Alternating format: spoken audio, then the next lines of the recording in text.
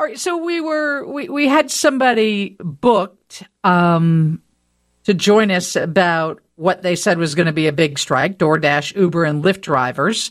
And that person canceled, but it looks like we have Stephen Everett ready to go.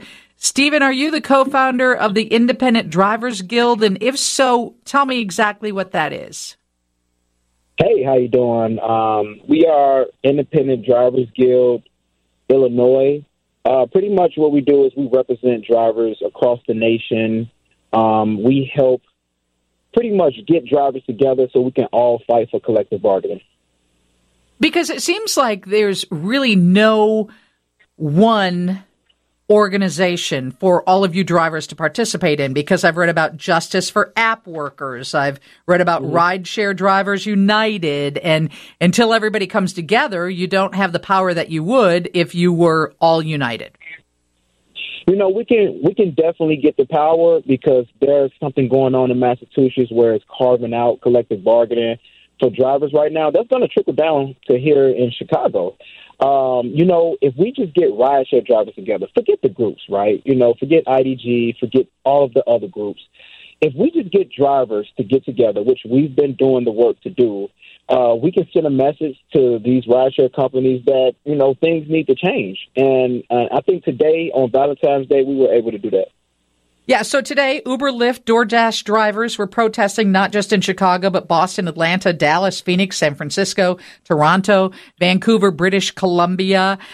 Is the strike over? I know much of it was focused around O'Hare. What is the latest? Mm-hmm. So the strike is over. We know drivers have to drive so they can get some flowers for their loved ones. And we respect that, and we don't judge drivers who really needed to work today. But most drivers participated today. To be honest with you, about 273 drivers stormed the parking lots and did not leave today. And if drivers needed to work, they left the lot. So O'Hare was what we call as drivers surging, meaning that drivers just wouldn't pick up rides. They just wasn't picking up rides. So. And what is the biggest issue as a co-founder of Independent Drivers Guild? What are you trying to say to Uber, to Lyft, to DoorDash? I'm trying to tell them that the deactivations process that they have is a problem. I'm telling them that our pay is a problem. And most importantly, our safety is a problem. And I've expressed this. I've talked to Lyft and Uber representatives face-to-face to let them know this. And they can just press a button to change it. And eventually we're going to gain collective bargaining rights. I did get a text early in the show from a driver. He said he had been driving since 10 this morning and had only made $75.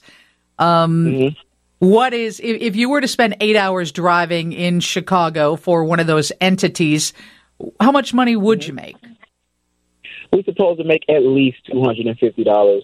And after taxes, we're supposed to make at least $198. If we make that per day, we could make a living for ourselves and feed our family. We're not asking for much. And are people tipping or not?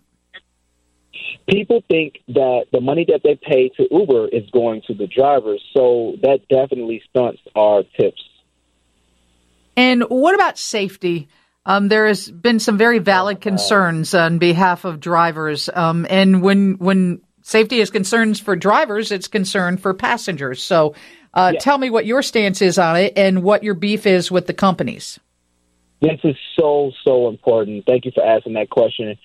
Our safety is as simple as the passenger is putting a face on the app so we can see who we are picking up and providing an ID to Uber so Uber can know who's getting it in our cars.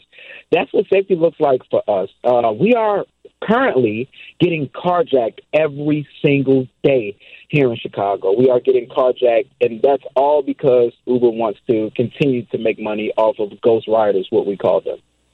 Tell me if this is true, because when I talked to a driver one time, they had said they were in a situation where they were a victim of crime, but they had to pay for the investigation that whatever entity they were driving for, I don't know if it was Uber or if it was Lyft, that they were like, well, you have to prove to us, you have to do the investigation. And it meant hiring some people and it cost them money. Yep. Most times that's what's happening. Drivers have to come up with their own lawyer if they get unfairly deactivated, if they get beat up by a passenger, if they get into an accident. They have to come up with that. They have to come up with that to defend themselves. So, yes, drivers a lot of times are paying for investigations, which it should be the other way around. And some people, who are not on your side would say that, well, this is just supposed to be a part-time gig. You're a gig worker. This is to make a little extra cash. This shouldn't be your full-time job. How do you respond to that? This is exactly how I respond. In the beginning, in 2014, Uber tricked everyone to purchase cars to do this job. 70% of us are minorities doing this job, and we love the freedom of doing this job, but that doesn't mean that we should sacrifice our safety and our pay. So that's what we are asking for, safety pay and a fair deactivations process. And are cab drivers in the city making more than independent drivers for Uber, Lyft, and DoorDash? I can't answer that question. I'm not the one to answer that question. But I know that a lot of taxi drivers have switched over to Uber, or they jump back and forth between Uber and taxi driving. Do you think the strike action today got the attention of those companies? Oh, I know it did. Because they responded. They responded to the news and said nothing is wrong. Drivers are satisfied, which we are not, because we wouldn't be striking. Yeah, they definitely got the message. Now, would they do something about it? Don't think so. So we eventually are going to go to the state level to gain collective bargaining rights. Okay, well, it's a big night for you guys. Go out there and make some money for Valentine's, and thank you for joining us. Thank you so much for having me. Stephen Everett, co-founder of the Independent Drivers Guild, about the strike today with Uber, DoorDash, and Lyft. Steve's news and the latest headlines out of Kansas City next from the Northwestern Medicine Newsroom. Chicago's very own WG.